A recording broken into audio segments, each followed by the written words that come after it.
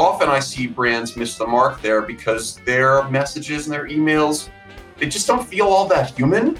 They feel they're too marketing-y, they're too salesy, or they kind of miss that human tone where it's clear that this was written with, a sales KPI in mind and not this objective of, am I building something? Am I writing something that's going to be useful for this person today? So many of these brands, our kind of motto of BuzzFeed was we always wanted to under-promise and over-deliver. And I see most brands do exactly the opposite, which is they'll promise you the moon and the stars, and then you get their emails and you feel let down because they're just not delivering on the promise.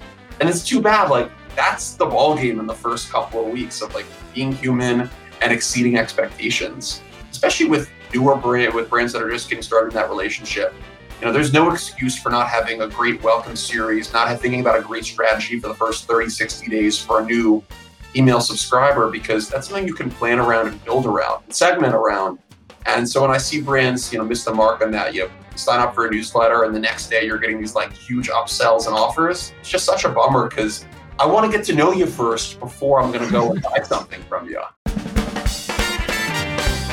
Today in Inboxing, Dan Oshinsky, CEO and founder of email consulting firm Inbox Collective.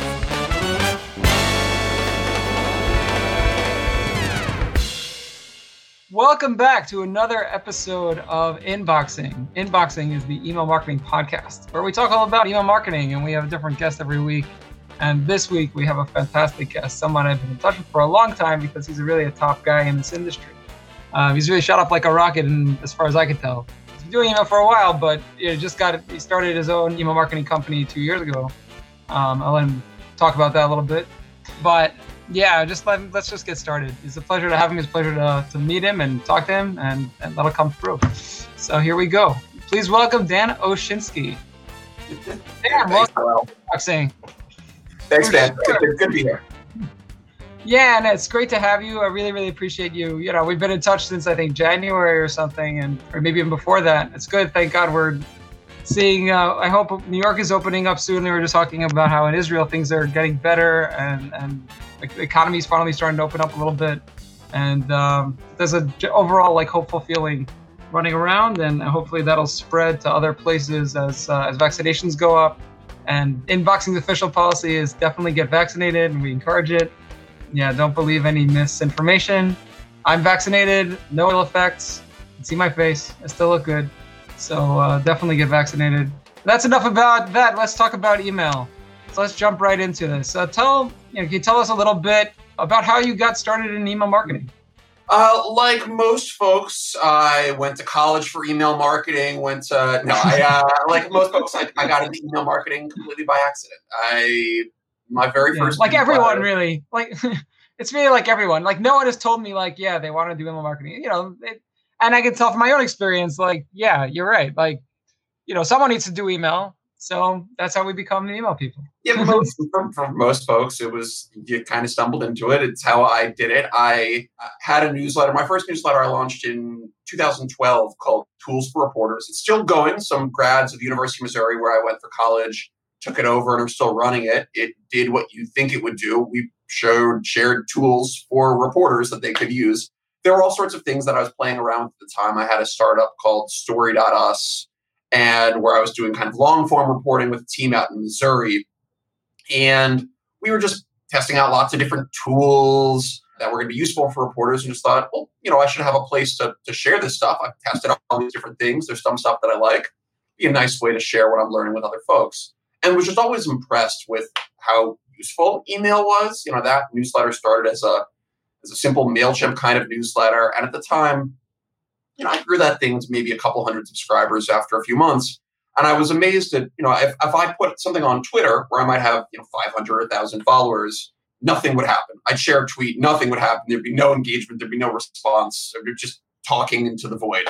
And I put something on Facebook and nothing would happen. And I would send an email out to 500 people, and like several dozen people would write back to me, and people were inviting me for coffees, and I was getting job interviews. And it's like, oh, this email thing works. Like, even with a really small audience, I immediately start conversations because people want to actually talk. And people I send that email. It comes from me. It's clearly written by me. It has a voice and a personality and has a perspective.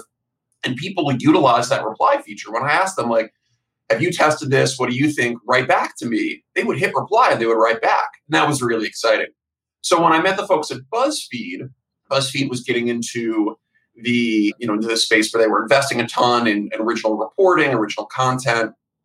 And I'd done a lot of long form kind of magazine style reporting on the internet.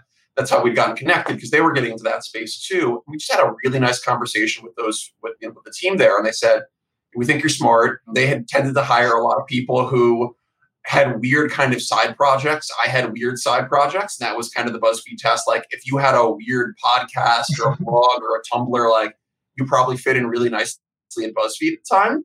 And they're like, you have this like weird email side project and you have this like weird long form thing you did in the Midwest. Why don't you come back to us and pitch us on some idea and maybe there's an opportunity for us to work together. So I thought about it and came back and said, email is kind of the original source of sharing on the internet. BuzzFeed is all about telling stories that we want people to share. It seems to be a pretty logical fit. We should give it a shot. The other thing we had in mind at the time was at some point, there's the chance that Facebook or Google or Twitter or one of these algorithms might change the rules. And, well, we should build up our audience that we actually own and control and have a relationship with. Because if one day Facebook just says, we've decided you have 1 million followers, but we don't want to show your content to your followers anymore. Well, that's, you have an audience on Facebook, but it's really Facebook's audience. Whereas with email, it's, if we get someone to give us our email address, it's our audience. It's a relationship that we have, that we control, and that's really, really exciting. So BuzzFeed liked the pitch, and I came on board and started with email back in 2012. Built the email team there, which from just me to a team of 5 over the course of a couple of years, and then got hired at The New Yorker to build out the email strategy there. They had discovered that the number one way people became new paying supporters of The New Yorker, new subscribers, was through our email list. They read our site. They signed up for a newsletter. They read a lot of The New Yorker. They said, this New Yorker stuff is great. I want to get more of this. They hit the paywall and they say, I want to keep reading. There's more stories for me to read. So they'd subscribe. And so they brought me on to help figure out how to build out the email strategy there. And then 2 years ago, left and started this thing, Inbox Collective. But I'm sure we're going to get into that in a second. Okay, I don't know how soon we're going to get into that, but we'll jump to the next thing. If you want to keep talking about Inbox Collective, the brief spiel on that was I started this thing in 2019 called notanewsletter.com, where I was at The New Yorker, and I wanted to find a way to share what I was learning and reading about email with other people because I would get lots of questions, and I had a full-time job, and wanted to find a way to do it in a way that wouldn't spook Condé Nast, the parent company of The New Yorker. Because if I announced that I was launching some like big blog or resource, they would be like, hold on, like you have a full-time job. But as a Google Doc, like Google Doc wasn't going to be like threatening to anybody, wasn't going to be scary to anybody. It's just like a weird Google Doc that I published. Like no one cared about this. And so I launched it and then launched an email alert tied to it so people would come back for the next month, and told my wife, like, if I get 10 people to sign up for this thing, it's in January 2019. It's like, if I get 10 people to sign up for the email alert, I'll do another one of these in February. And 400 people signed up for the first phase. Oh my God. So I was like, I guess people want this. This is useful. Cool. I kind of always knew that there was a need for this in the industry. There weren't a lot of great resources. Now, even now today, there are podcasts like this. There are more resources. There are more folks investing in newsletters. At the time, there was very little. And it was really just some blogs by MailChimp will have their blog where they'll talk about like e-commerce strategies, but nothing for people in the editorial space. So I wanted to kind of build that. And then, so I became like this accidental Google Doc publisher. And then after a couple months, people started reaching out and saying, we love the stuff you're doing. Do you ever do work with individual companies? Like we can use some help with our email strategy. And it's like, oh my God, I have a full-time job. Like I'm not looking to do that. And then the requests kept coming in. It's like, oh, there's a real need here. This Google Doc is growing. People keep asking me for help. I should be the one to help them out. So then I launched Inbox Collective 2 years ago. And now this is what I do. I work with newsrooms, nonprofits, some brands too, to help them figure out how do they grow, how do they build an audience, and how do they turn that audience into revenue. All right, fantastic. I mean, that's so fascinating, really, how your newsletter, bore your company, right?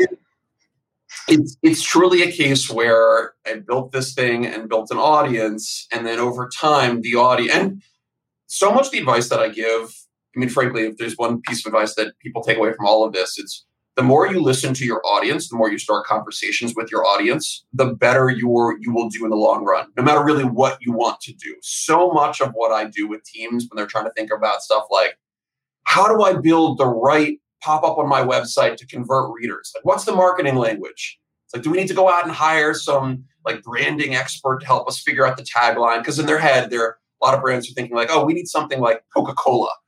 We need like a tagline or a line that's like, they're thinking of the famous Coke ad of like they're on the hill and I want to I want to buy the world of Coke. Yeah. And it's like, no. That's not how this works. In reality, the way it works is if we have a little bit of an audience, let's go and start talking to that audience, ask them questions, survey them, figure out what they like about our newsletter and what they like about our brand. And then based on what we hear over and over again, let's go out and test different marketing messages on the site to see what converts best. If readers tell you, for instance, with my newsletter was people told me the thing they wanted was help understanding from a really high level where they should invest their time and resources to get their most out of their email strategy. And that aligned really nicely, it turns out, with a consultancy because it came back to things where people were saying like, I want to make sure I'm not spending my money or time or resources in a stupid way. I want to make sure that if I have a little bit of money to spend on email marketing, that I put into the right places. I invest in the right products. And all right, just listening to my audience and having them tell me, we need help with this, we need help with this, helped inform pretty much all the decisions I've made in terms of how I market my newsletter, how I built the audience, the content that I produce, even the services that I offer for Not a Newsletter. Most of them came out of just really deep conversations with my audience, listening to them and hearing, for instance, I do a lot of work with teams where they were nonprofit newsrooms and nonprofits that are small, that don't have a lot of money. And I do this coaching program with them, 12 calls over the course of a year, a call a month.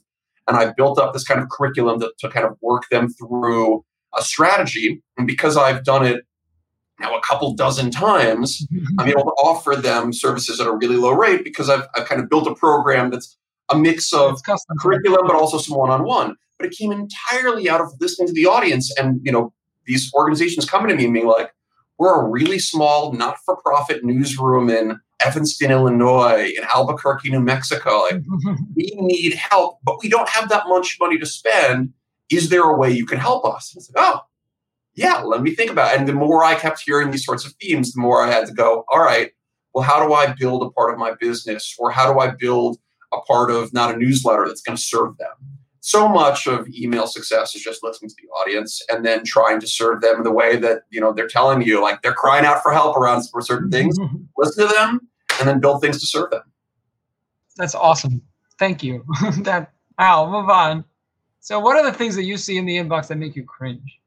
So I see a lot of stuff that makes me cringe on a daily basis, to be honest. When I look through my email, I see more things that upset me than things that excite me. Every once in a while, because frankly, more brands are doing a lousy job than brands doing a good job, unfortunately. Right. Brands that they over ask, they ask you too frequently for, we want you to buy something. They ask you over and over and over again with no segmentation, with no eye towards, am I engaging with your brand in any sort of real way? Like, am I reading your stuff? Am I opening your emails? If so, and I'm not buying, maybe you do want to ask a second time or a third time to convert me. But a lot of times what I'll see is brands that just ask over and over again. There's no segmentation. They're not looking about whether or not I'm engaged or not. Do I like the product? Everyone's had this experience where they go out and buy, a pair of jeans from an e-commerce company, from a retailer, and then they get 50 emails in the next 50 days that are like, buy more stuff from us. Like, no thanks. Like, I don't, as a dude who is not terribly fashionable, like I don't buy clothes all that often. So when I buy a pair of jeans, it's not like I'm going to turn around and buy another one next week. Like, give me another year and I might buy another pair of jeans. But they don't look at that. They just keep sending me over and over deals and sales and offers. Like, that one-time interest isn't correlated with my long-term interest in the brand. So I see brands fail to recognize those clear signals. Am I engaged? Am I interested? Do I want to hear more from this? And they're not tweaking my messaging, either sending me more tailored messaging based on what I'm interested in, or kind of ramping down what they're sending to me to match the cadence of what my interest is. And I see a lot of brands that most of the organizations that I work with, before we get to a level of personalization, we first start by building in personality and voice. So we go back and we take it down to like the studs of email, which is like, email is a one-to-one communication tool. And at some point, if you're a big organization or big brand, you're trying to figure out how to do that one-to-one personalization at scale. But to start, I just want to think about the one-to-one. Can I write welcome emails in a way that is personal, that asks questions, that engages with my readers? Can I start real conversations? Can I think about being as human as possible in my asks, as long as it aligns with what your brand does? And often I see brands miss the mark there because their messages and their emails, they just don't feel all that human. They feel they're too marketing-y, they're too salesy, or they kind of miss that human tone where it's clear that this was written with, a sales KPI in mind and not this objective of, am I building something? Am I writing something that's going to be useful for this person today? So many of these brands, our kind of motto at BuzzFeed was we always wanted to under-promise and over-deliver. And I see most brands do exactly the opposite, which is they'll promise you the moon and the stars, and then you get their emails and you feel let down because they're just not delivering on the promise. And it's too bad. Like, that's the ball game in the first couple of weeks of like being human and exceeding expectations, especially with brands that are just getting started in that relationship. There's no excuse for not having a great welcome series, not thinking about a great strategy for the first 30, 60 days for a new email subscriber, because that's something you can plan around and build around and segment around. And so when I see brands, miss the mark on that, you sign up for a newsletter and the next day you're getting these like huge upsells and offers. It's just such a bummer because I want to get to know you first before I'm going to go and buy something from you. Yeah, for sure. And I think the next question you already like really covered, which is like, why is email such an amazing platform? And I think you've answered that and then some. It's all about relationships. Email is so much about really starting these conversations, and the brands that lean into that do a really, really good job. It can be scary at the start. It's frankly really frightening for a lot of organizations, a lot of individuals and creators who are starting with newsletters to say like, write back to me, because I see this in the news world. Reporters are used to getting the worst emails in their inbox. Reporters are used to on Twitter, in their email, they write a story and the feedback they get from readers is often really negative. And so when I work with teams, I'm like, we're going to start to invite people to write back. It's like, oh, no, you haven't seen my inbox. Like, no, I've seen these. They're terrible. But I promise, like, if we start a conversation, if we're friendly, if we're upfront, if we use our voice, like, people aren't going to write to you. Some people will, but for the most part, like, people are going to write to you in a friendly kind of way because you're inviting a real conversation. And it's a switch that people have to flip. They have to get over that fear of like, what happens if somebody writes something that's a little bit, mean to me? They might. Not everyone's going to love your brand, but be open to the conversation. Be willing to actually talk back. It's not just you ask a question, they roll back to you, and it goes into an email folder. Like when I was at the New Yorker, every single day, the first thing I did when I got into the office would check the folder of all the email replies to the newsletter, and I would go through one by one and write back to every single one of them. And some of them were really polite, and they would get nice notes from me. Some were very rude, and they would still get a nice note from me. And often the people who got a note back when they were rude to me, and I'd write like, hey, thanks for your feedback. I hope you'll give us another chance, or I hope you'll consider this, or maybe want to read this. Often people would write back to that and be like, oh my God, I was having a bad day. I was venting. I didn't realize an actual person was going to read this. It's like, we read all of these. And the theory was it's on the wall now. Yeah. But it's the theory at the time, and it's still true, was, a place like the New Yorker was supported overwhelmingly by reader revenue.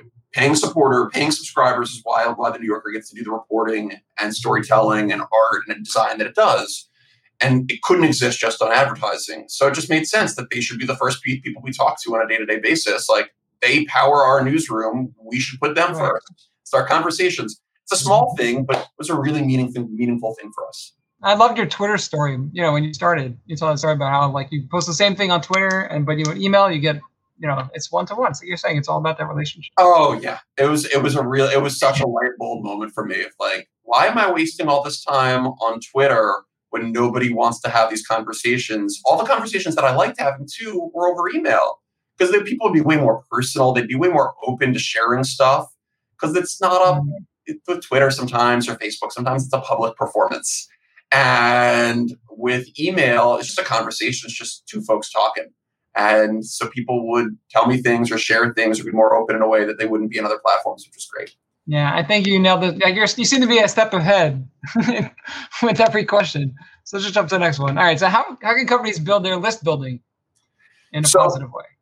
It goes back to the thing I was saying earlier about the idea of under promise and over deliver. So anything that you're doing, whether you are using pop-ups of your website, lead magnets, whether you're using contests or referral program, whatever you're doing, you're trying to set a level of expectations for readers about what they are reasonably going to get, and then figure out how do we exceed that? How do we do something else on top of it that's going to make them say, I didn't expect this. You guys are treating me in a way that, other brands or other organizations haven't done before. So a small example, let's say you're building a lead magnet. Let's say you're a B2B kind of company and you're building a lead magnet to try to serve your audience. If you're building that lead magnet, you're thinking about, okay, there's lots of these out there, download this PDF and you'll get this in your inbox. And often you download it and you get it and you go like, that's it? That was the thing? It was like it wasn't that detailed. I can't believe I gave you I got this experience the other day. I saw this great pitch for, it was an email related product. And they promised these amazing insights. And I was like, oh, this seems really, really interesting. Yeah, I happily gave them my email address. And then I downloaded the report and it was 2 pages. And they had promised in their marketing language, we're going to reveal this, this, and this. And none of it was in the PDF. None of it was there. The PDF was just a pitch for their company. And I was like, oh man, this is such a bummer. You guys had just done the thing that you had said you were going to do. If they said in the marketing language, we're gonna give you these 3 things. If you had done that and done one more thing on top of that, they had a reader for a long, long time in me because I would have been like, this is really impressive what they're doing. They promised me this. They delivered on that promise. They gave me even more than I asked for. I learned some stuff, and instead I left and just thought I just got a sales pitch. It felt like dirty. It felt like I had to shower afterwards. And so if you're building out, a lead magnet, how do you exceed people's expectations? That might mean that it's a really deep dive, that PDF of resource. It might mean that you're actually building out instead of just a one-off downloadable resource. Maybe you're building out a drip series on your email on an email campaign. It's hey, over the course of the next 5 days, we're going to give you actionable tips and advice to talk you through the strategy. You're going to learn some stuff. How can you do something that's a little bit different to make sure that people get what they understand? If I'm going to give you my email address, that's a really valuable thing. And I want you to blow me away in the first couple of days and weeks. Really show me that you're listening, that you want to provide me something of value, because that's when you have the chance to win me over. So that means your lead magnets have to be really, really strong, downloadable guides, drip series, that sort of thing. If you're running a contest, I'm going to get a great welcome series afterwards that introduces me to the brand and make sure that I understand, how this relationship is going to work. If I'm doing a pop-up on your website, pop-ups are hugely valuable. They can be done in a way that's very annoying. You have to be mindful of, trying to optimize for both reader experience and conversion. So if you're on the site, if you go to a website and the first thing you get is that pop-up, that's really annoying. Let me read a little bit. You're trying to find that balance between how do I read your resources, use your site, learn your story, but then also get converted in a point where I'm kind of ready to, I know enough that I'm ready to convert. How do you optimize every part of that pop-up, from the design, the marketing language, even the call to action button, so that it feels tailored to me? And then how do I make sure that the experience afterwards with the welcome series, with my first couple of days, feels super, super valuable, where I'm getting tons of value from an organization? Any organization should be thinking really carefully about something like a welcome series too, because that's part of the list growth process. It's getting an email address is just the first step in the journey. If you don't then nurture that reader, if you don't actually take the time to make sure they're welcomed and greeted in the right way, then what you're going to see is someone downloaded that lead magnet of yours, and then the first 3 days of emails were lousy, and they're like, all right, well, I got what I could out of these folks, and they just unsubscribe. So then you see these things where they're like, grew our list in a huge way, and then they all disappear. It's like, yeah, because you didn't take the time to greet them. Part of it's not just about getting them in the door. You have to then continue to build a relationship after they're there. Otherwise, they're just going to drop off. Right. And it's amazing to me, really, like how many companies are just not understanding that. Like I interviewed at a company which was getting tons of leads. And that was their whole thing. We need leads. But then they're losing millions of, no one was engaging, and like drop off, what do they call it? Churn. It was like insane. And it's not surprising because it's exactly what you're saying. They didn't develop any relationship. There's no welcome. So it was just like, okay, we got your lead. We're going to pass it on to someone else. And, and that was like it. Part of that too, though, is a lot of the times that happens is because companies aren't using the right metrics to measure success. So something that I got really lucky on when I started BuzzFeed is I worked for this woman, Dow Wynn, who's now the publisher of BuzzFeed, is one of, I think, the smartest people in media. And Dow really impressed upon me. It's like, there is no silver bullet metric. It's not just one thing that we optimize for. With a newsletter strategy, we're thinking about things from a couple different buckets so we can understand success. Like a lot of the clients that I work with will look at, 4 big buckets. We'll look at engagement. We'll look at growth. We'll look at we'll look at engagement. We'll look at growth. We'll look at revenue. And I'm blanking on one. Habit. It's early in the morning and I haven't had my coffee yet here in the US. But we'll look at things from a couple different buckets. And we'll go, all right, engagement. What are our metrics there? Open rate, click to open rate, replies to our newsletter. We'll look at monetization, we'll say, in the revenue, like, all right, ad revenue from this newsletter, or subscription revenue, or churn, like our newsletter subscribers are paying supporters, also newsletter subscribers, so they're hanging around for a long time. We'll look at traffic. We'll look at habit. Are people opening our newsletter on a habitual basis? And we're trying to look at a couple different things because over time, if we have 5 or 6 or 7 metrics, it's going to mean that we get a better picture of whether or not our email program is working correctly and our newsletters are working correctly. So often when you see an organization that you see that like super high rate of churn, it's because the only metric they're looking at is, new email signups or conversion rate on those like lead magnets or pop-ups. That's the only metric that matters. We just want new leads in the door. No, that's just part of the puzzle. Like if you're not also looking at the long-term engagement piece, then you're missing a huge thing with your email strategy. So as you're building your list too, you have to be thinking about, do we have the right metrics in place that we can measure so that way we know the things that are working are actually working? Otherwise, this is great. We got 20,000 new leads on our lead magnet this month or our pop-up this month. Like things are working, but you might look in the back end and go like, no one's opening these emails. No one's engaging with us. The drop-off is huge. We're losing everybody. And, but if you look at just the one metric, it's like, oh, we're a massive runaway success. You gotta look at that. Yeah, no, for sure. It's the macro is very, very important, especially when it comes to email. Yeah. Sorry, moving on. So talking about churn, like, obviously you haven't been doing a great job and a lot of people are moving away. So, how do you prevent that? Like, or how should you say you've been doing the spammy kind of practices or just sending bad emails? You realize you want to change, you want to, in a Jewish word, say do tshuva. You want to return. You want to do a better job. You want to make it better for your subscribers. So now you have all these people that haven't engaged with your emails in a long time. Is there a way to, to engage them, to get them back? Yeah. So a couple things to keep in mind. One is it's really helpful, especially as you're trying to kind of audit your email strategy.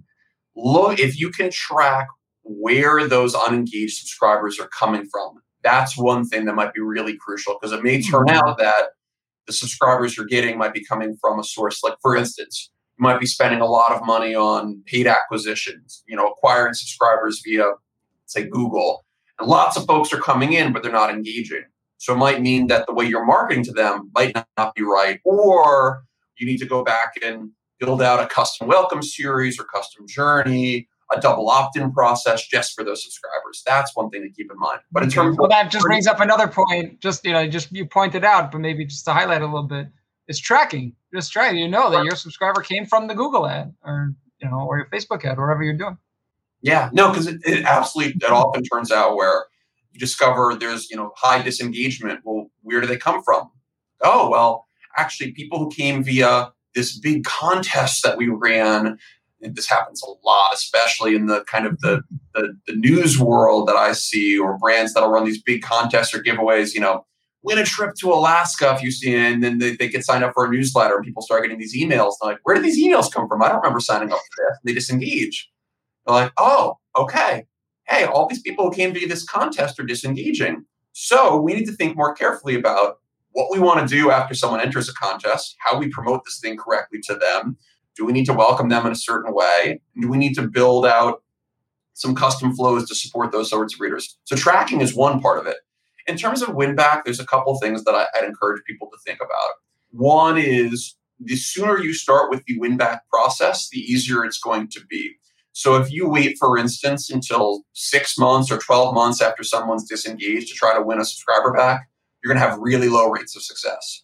If you try to do it at 30 days, 60 days, 90 days, you're going to have a much higher chance to win people back. Another thing is any sort of win back emails, just be direct as possible with your audience. I see a lot of places that try to get really cute with the kind of messaging. They've seen folks who send these emails where the email will just be like a winky face emoji and nothing else. You're like, what the hell is this? And then you open it and you're like, oh, good. I'm so glad you're so excited to get my emails again. You're like, no. I just didn't know what this bizarre message in my inbox was.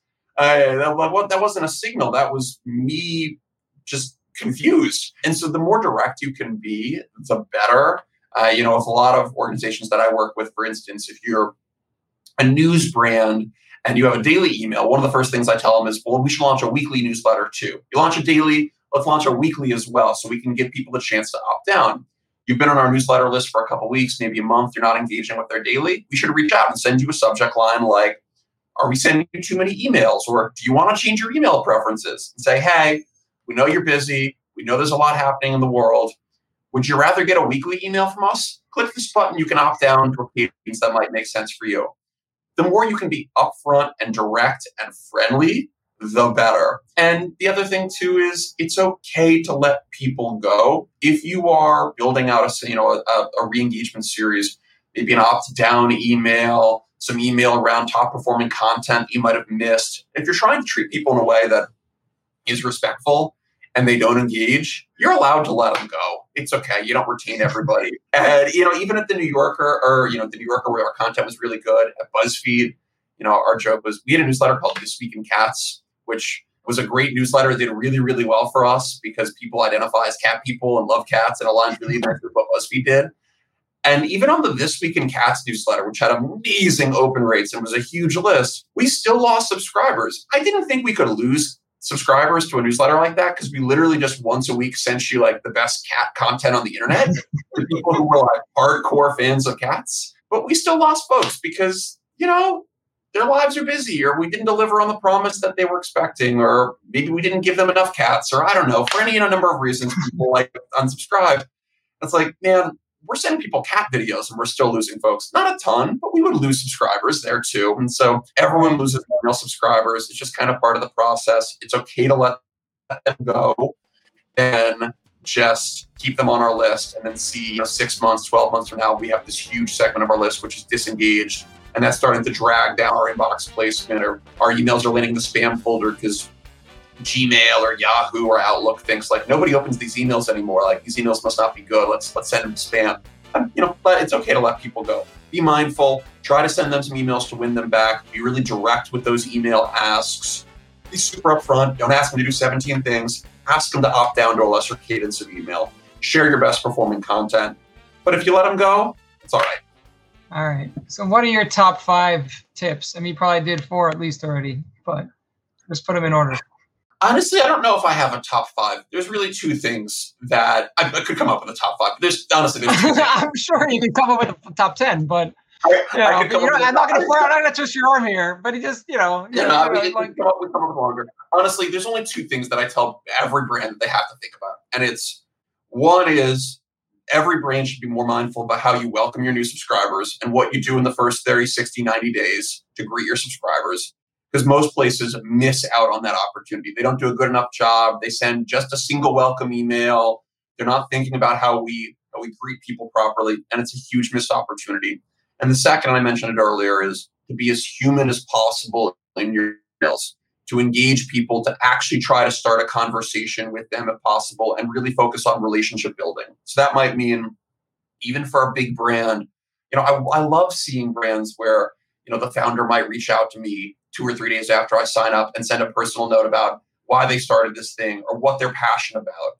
It gives me a sense of what makes them tick and what makes their company unique. I love when a news brand will go and introduce me to a couple of writers on their team so I get a sense of kind of the mix of expertise and personality. I really appreciate when organizations have a more personal touch to their emails, or when they try to add little bits of personalization in the email for me that's like small and thoughtful. I signed up, for instance, via a particular lead magnet, and I'm going to get some stuff in my welcome series or in an individual newsletter that might be tailored to that interest. I told you that, I'm really interested in, if I sign up for a marketing newsletter, I told you I'm really interested in email marketing content. Like, I might, even if it's not really known to me, there might be some dynamic content in there that's shown that says, hey, this, if a reader is really interested in email marketing, show them this story as opposed to this story, where things just feel like they're doing some stuff to serve me.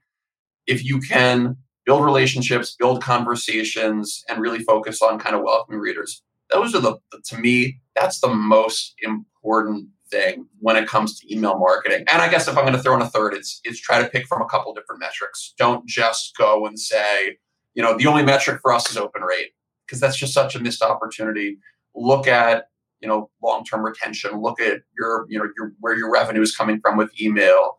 Think about different sorts of metrics out there that are going to be useful, so that way you get a better picture of whether or not your email list is really healthy and growing. If you just optimize for one thing, often in the long run, those are the brands that at the end of the year look back and go, we didn't really achieve the things we wanted to with email, and it's because they weren't measuring the right things for success in the first place. Okay, thank you for that. I'm just wondering if you'd be willing to share your email that you send, the not a newsletter monthly email. Like, what kind of numbers do you have there? I mean, because you force the click. There's nothing to see in the email except to click to see the Google. Yeah. That is totally by design for sure. So everyone who's clicking that. Yeah. So what does that look like? Is that like 50% click rate at least? Yeah. So typically what happens on those? So not a newsletter is. It's funny. A lot of people expect that the email list is actually bigger than what it is. It's kind of a secret society almost, because you have to, in order to find out about not a newsletter. It's interesting. Even though this thing that I publish is a Google Doc, Google doesn't index. Listed. Yeah, so it doesn't. It's a thing where if you search for it, you'll find blog posts that I've written and see stuff that other people have written about it, but you won't find not a newsletter listing. It's kind of invisible, which is fun. So you have to either know about it or have someone tell you about it. And I kind of like it that way, to be honest. It's a fun little secret thing that if you stumble into, you're like, oh, what is this and where did this thing come from? And also, why are there 17 random people on a Tuesday night in April reading this random Google Doc? And what the heck is this? And where did this come from? It's kind of like a spaceship that lands on your front lawn. You're like, what is this? And where did it? I like it that way. I wonder if there's anything else, other content, if maybe it's the most popular Google Doc in the Google Docket.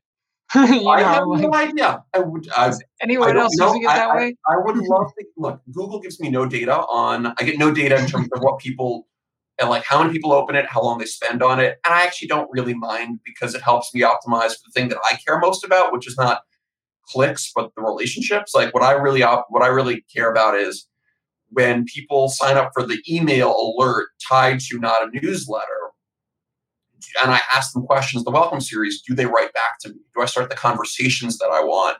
And not a newsletter, for me, the metrics are am I starting conversations? Am I getting new clients ultimately from the Google Doc? Am I meeting interesting people in the email world like yourself who are doing smart things in other parts of the world? To me, this is one of the most exciting things. I live in New York, and not a newsletter has been this amazing portal to meet readers truly around the world. There are not a newsletter readers now in something like 50 countries. And on a monthly basis, I'll have conversations with readers on basically every continent on Earth, and which is really, really fun. That this weird kind of thing is reaching folks. But the newsletter itself reaches around a little more than 6,000 people every single month. A little more than 50% of people open it, and a little more than 50% of people who open the newsletter click on one thing. I also know a lot of folks who tell me like I don't even open the email because when I see it, I just type in notanewsletter.com into my browser and just go directly there. It's just like an alert that pops up like, oh, it's time to go to the Google Doc, which is totally fine because it's not like I'm monetizing that specific email. Like if someone sees that and goes like, it's time to go read this thing, Dan has more stuff for me. Great. That's totally fine. But yeah, it is built in a way. So that way, the only thing you can do with it is click and go to the thing. You can write back to me too if you like, but I don't want to drive too I see you're getting a lot of, I mean, I don't know if this is a proper gauge, but if you remember, as soon as I got the last one, I just finished the most recent episode with Yanatoria Sprocki. And she told me, though, it's the best thing she sees in email is your email, your email. So yeah, as I sent it to you right away, but it took you like at least a week to get back to me. It's definitely, look, I've had people who've written to me over the last 2 years and like, I love you publishing as a Google Doc.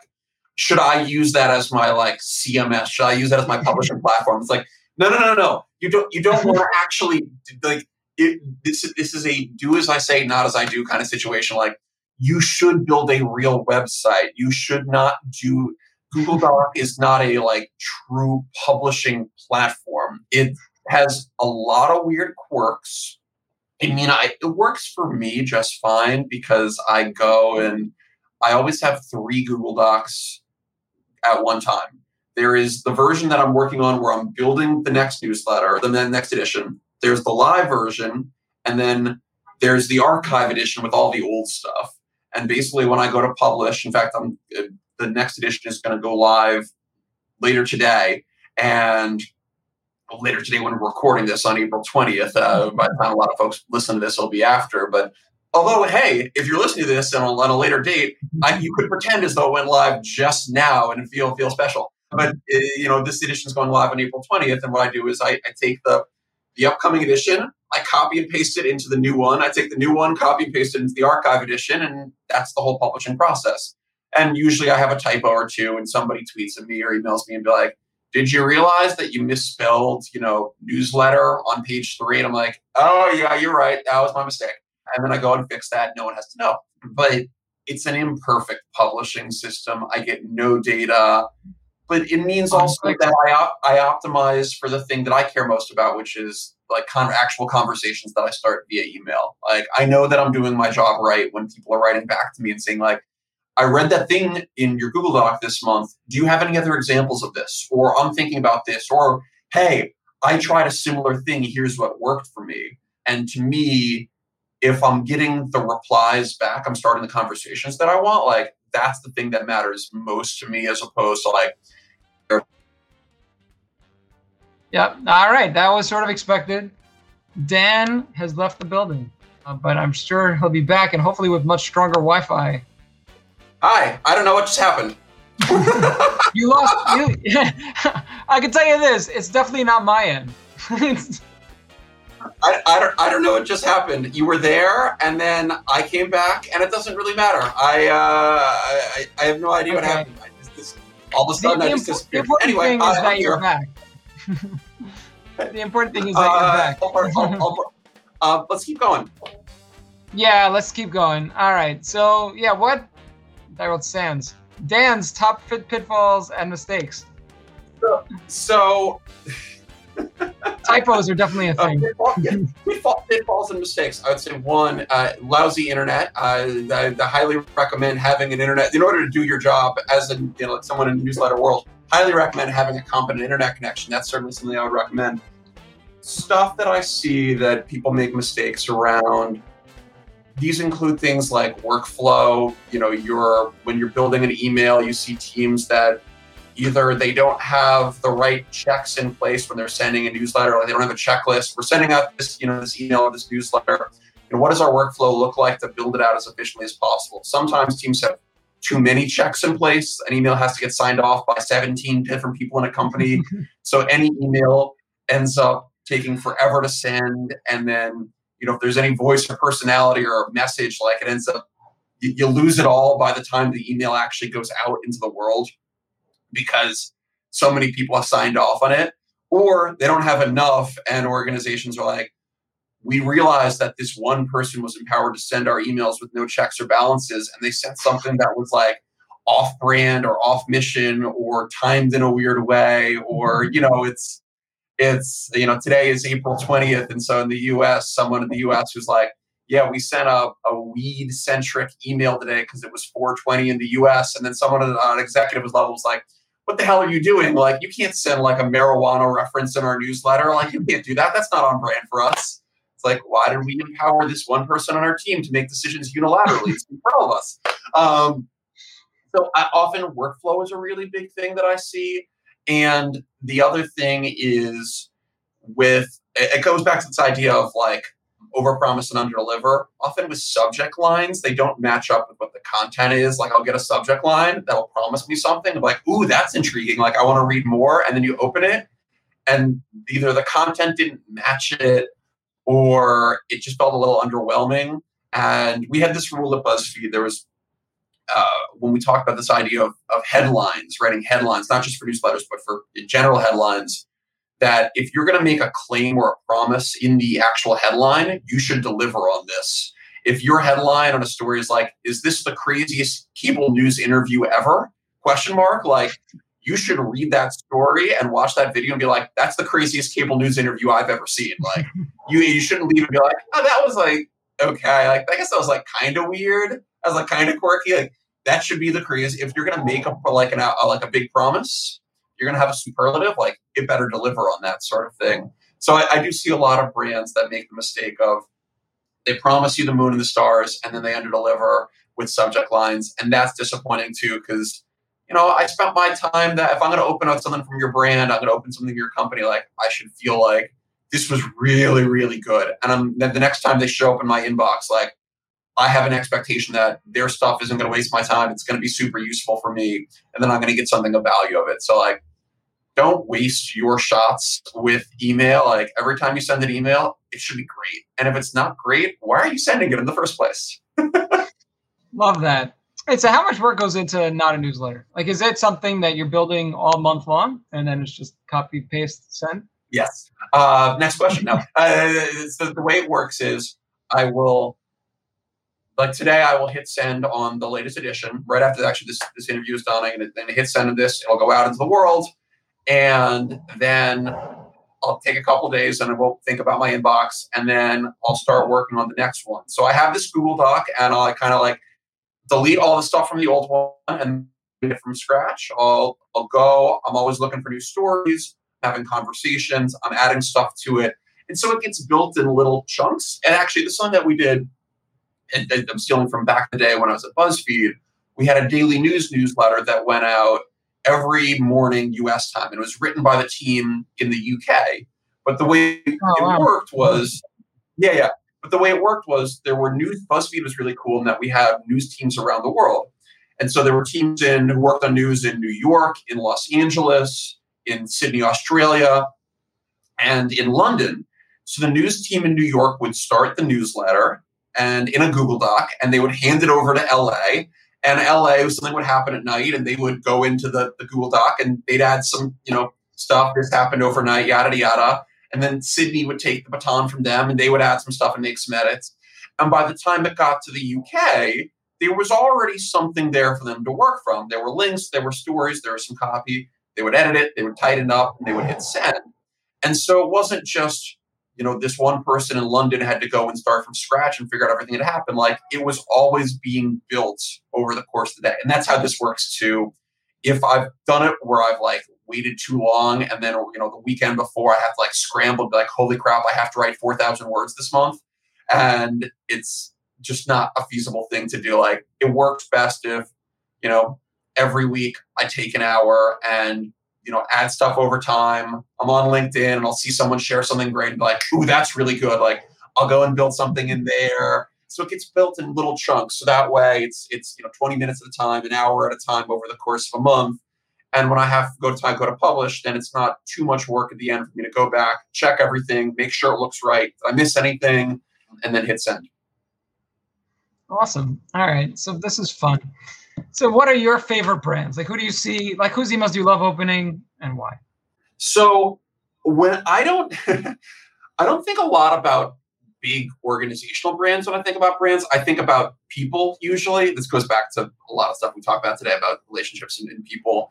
There are voices who send newsletters who I think are really, really unique. Like I love Ann Handley has a great newsletter, and I love the work that she does. I'm a big fan of the Dense Discovery newsletter and what Kai Brock does. He's really thoughtful about how he sends email and why he sends email. In terms of big newsletters, something like Girls Night In, Alicia Ramos, and what her team does is awesome. And they're super, super, super thoughtful about what they send, how they build community, providing real value. Those are three that come to mind for me. I will say every once in a while I'll see a story of a bigger brand that does something really smart. Like I just read the story the other day about a pharmacy here in the U.S., big pharmacy chain called Walgreens, and they were talking about how they shifted their email strategy around COVID. And it's something that I love, and you really don't see that often, as they said, up until March of 2020, when they would have like a deal or a sale, like, hey, toothpaste is now 2 for 1 at Walgreens this week. Like they would send an email with like the alert emoji, like the siren emoji in the subject line and be like, siren 2 for 1 toothpaste. And like, wow, like I don't know. I don't think toothpaste is like siren emoji worthy, but for them it wasn't that big of a deal. But when COVID hit, they went, we can't, because like people's lives have been upended by this pandemic. And we exist in the health space. Like people come to, Walgreens for their pharmacy to get prescription drugs when they're sick. Like we can't be sending them siren emoji stuff if it's not siren emoji worthy, and completely shifted how they use stuff like that. It was really encouraging actually to see their team talk about it. It's like, oh, they're being more thoughtful about how they use things like an emoji, how they use their subject lines. Because again, we don't want to promise someone something that doesn't deliver. Like toothpaste is not siren emoji worthy in 2020 and 2021 with COVID. Siren emoji is good news. You can schedule your COVID-19 vaccine appointment. You can do it right now. You're eligible. Like anything less than that, come on. Like let's be more mindful of be more respectful of their time. So every once in a while, I'll see a story like that too, and go like, okay, brands are getting smarter. They're being more thoughtful about how they send emails, what it means, and understanding that at the end of the day, like, yes, if you're Walgreens, you're sending emails out to 50 million Americans, but each of those people, like, you're not opening 50 million email, and 50 million people aren't opening emails together. They're not seeing the collective experience. It's a one-person thing. Like, they send out 50 million emails, but I'm the only person who sees who receives it and who experiences that email. It's like, it should feel personal for me. It should be useful for me.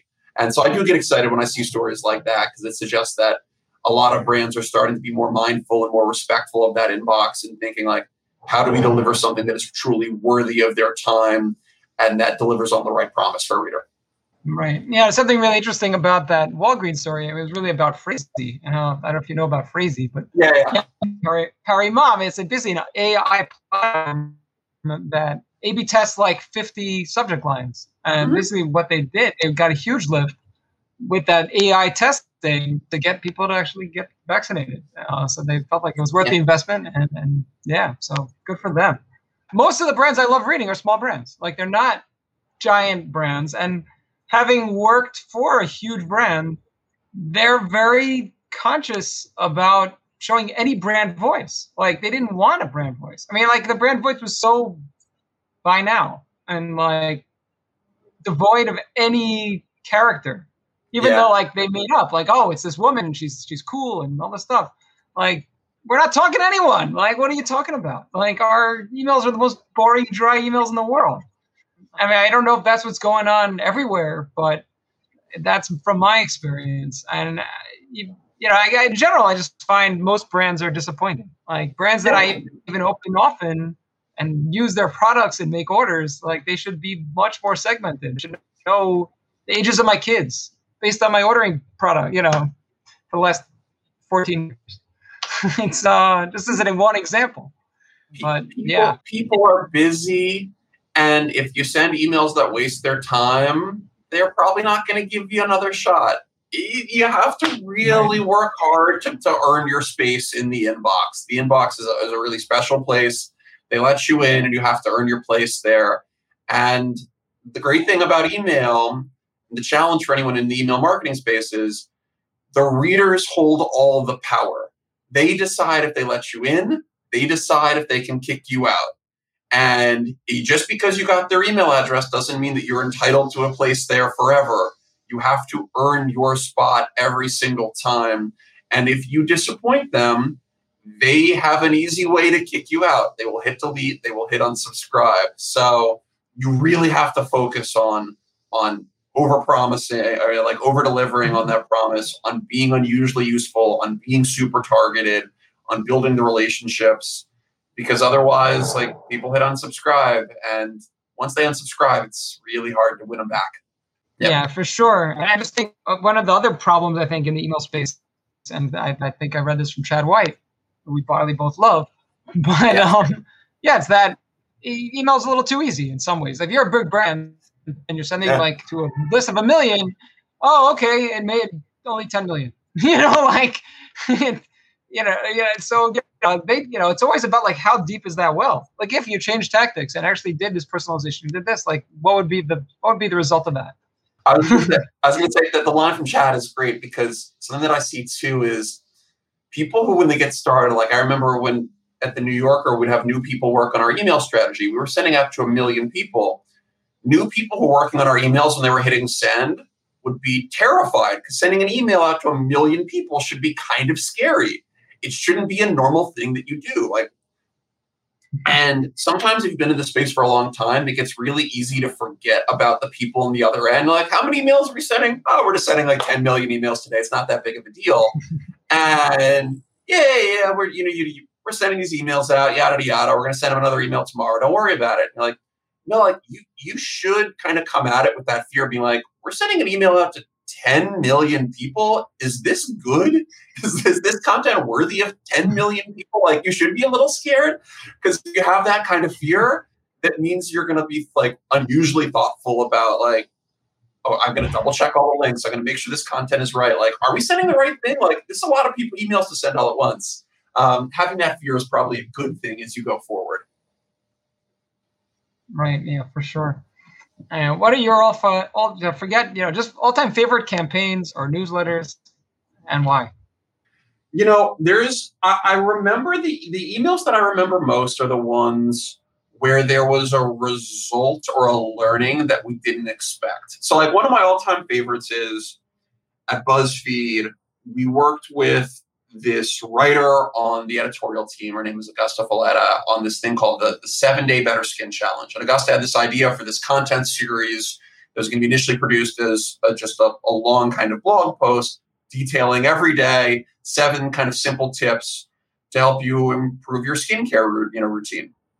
We said, oh, this is really cool. This actually might make sense for a newsletter. Let's figure out how to break up this content into 7 days of emails that we can send. So every day they get an actionable tip.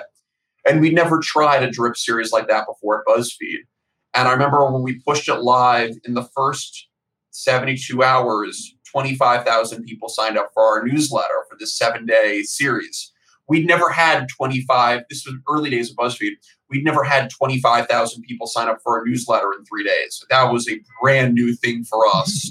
And at a time where that sort of growth, like for some of our newsletters at the time, like they didn't have 25,000 people on them, and we've been growing them for a year. Like this was 3 days. It's like, holy crap, we did something right. But the fun part about those sorts of emails is we didn't always know exactly what we did right. We just knew that something went right. And then it was up to us to try to go back and figure out what exactly did we do that worked so well. In that case, it was really the way we marketed it, but also the format was really, really natural. And through more surveys, through polling the audience, through having conversations, we kind of figured out how to do more stuff like that. For me, my favorite campaigns are the ones like those where we tried something that was a little bit different and it worked in a really exciting way. And we got to come back to the table and go, all right, we just stumbled into something new. We just discovered something new.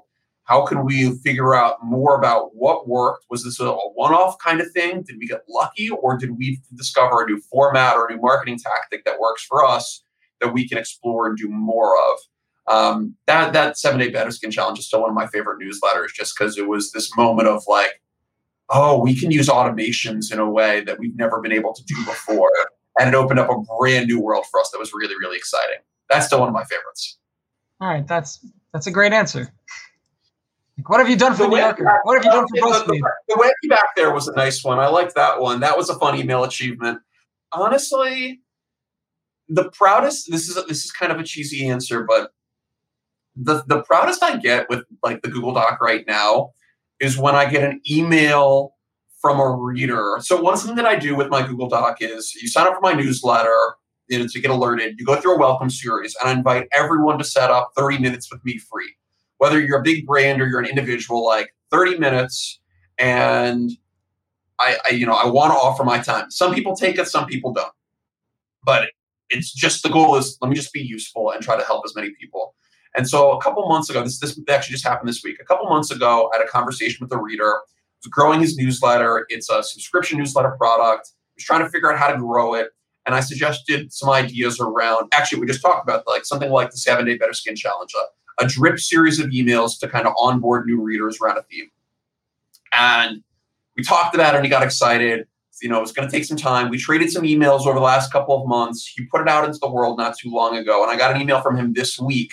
Is like, the subject line was like, I can't remember exactly what he said. Even the subject line was something along those lines of thank you. But like the opening line of the email was like, that thing that we talked about, it actually worked. It's like, here's what happened. Like, I put it out into the world.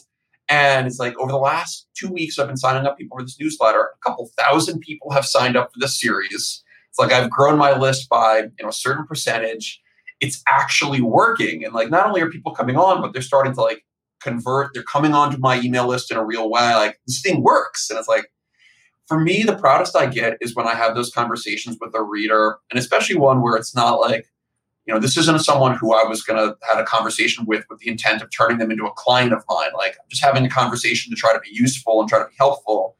And they put in the work afterwards. They were inspired by the conversation. They got a good idea. They put in real work to try to build out this strategy, and they saw an amazing result. And to me, that's like the most excited that I get. That's like, that's your kid scores the winning goal in a soccer game or whatever. That's you got the result of the test you wanted. Like, when somebody tells me that they put in the time on this, they learned something from the Google Doc or learned something from me, and it worked, that's about as proud as I get, because it means that whether or not Inbox Collective succeeds or not, in the long run, if my readers are learning from me and are able to go out and build the email strategies they want and the businesses they want because of something they might have learned, that's, to me, as good as it gets. All right. And then we'll go to the other side of that. So what are your biggest email, and this might be a learning for you, but a fashla is a Hebrew word or Hebrew slang. It might come from Arabic. I have no idea. But it means a terribly embarrassing thing that you've done. The first one that I did, and I'll always remember this when I screwed up a subject line, was at BuzzFeed. We had a daily newsletter, and there was a story in our daily newsletter on a Friday. So my first year back in 2013 of doing the newsletter, we had a story, very BuzzFeedy story, videos of people who did something wrong at work. They were a clerk at a big box store, and they knocked over an entire shelf of stuff, and there was like security cam footage of the shelf falling down. And so it was a weird story of people screwing up on the job. And so I needed a subject line for it that was kind of cheeky and fun. And so I thought, I know what I'll do. The subject line will be, "You're fired." That was the subject line. But the email came from BuzzFeed. The subject line just said, "You're fired." And I thought that would be fun, until a whole bunch of BuzzFeed employees, colleagues of mine, emailed me panicked. And they got this email that said, "You're fired." And they're like, from BuzzFeed. I was getting on the train to go to work, and I was on the 6 train, and I lost cell phone reception, and there was just this email that just said, "You're fired." And I thought I had been actually fired over it, which for BuzzFeed at the time was not like totally implausible. They would have just like sent you a note, be like, "You no longer work here, goodbye." We didn't have an HR department at the time. Like, it was entirely possible they would have done that. And yeah, that was one for me. Is like, oh my God, a whole bunch of people, my coworkers, thought they got fired because I sent an email. The readers didn't mind quite as much because they didn't see it that way, but BuzzFeed employees were less than thrilled for me. That was a big one. It was like, be mindful of what you're sending. You can get a little too cute with the subject line sometimes. All right. And we're wrapping up. You have the floor. please do read notanewsletter.com. If you want more of this, the next edition is about to come out in a second. Keep sending. For me, the email, I think, is such a powerful tool. I think it's an amazing thing, but you have to be mindful of the power of it and remember that, ultimately you send emails to serve your readers, not the other way around. If you are smart about email, you build relationships, you think really carefully about welcoming your readers, over time, you can do great things with email. It is an investment. It takes a lot of time, but I think, and certainly the folks who are listening to this are already believers in email. For us, the biggest challenge that we have in the email marketing space is there are a lot of kind of haters out there around email, people who don't like the tool. Part of that is because a lot of brands and organizations send bad email. It's your job to send good email and to send stuff that makes people think like, this is worthy of my time. I get excited when I see, your brand's name in the inbox. Like, it's your challenge to exceed those expectations. If you do so, you have a chance to do great things in the long run. Keep sending great email, because the more that all of us do a good job of utilizing this space, the better the results will be for hopefully all of us in the long run. Thank you so much. Thanks for making time for me today, Hillel. This is great. And that's our show for today. Really hope you enjoyed the show. And if you did enjoy the show, please subscribe and rate us on Apple Podcasts and leave a review. If you'd be interested in being a guest on Inboxing, please send me an email at hillelberg.com. And if you have any other feedback, I'd be happy to hear from you.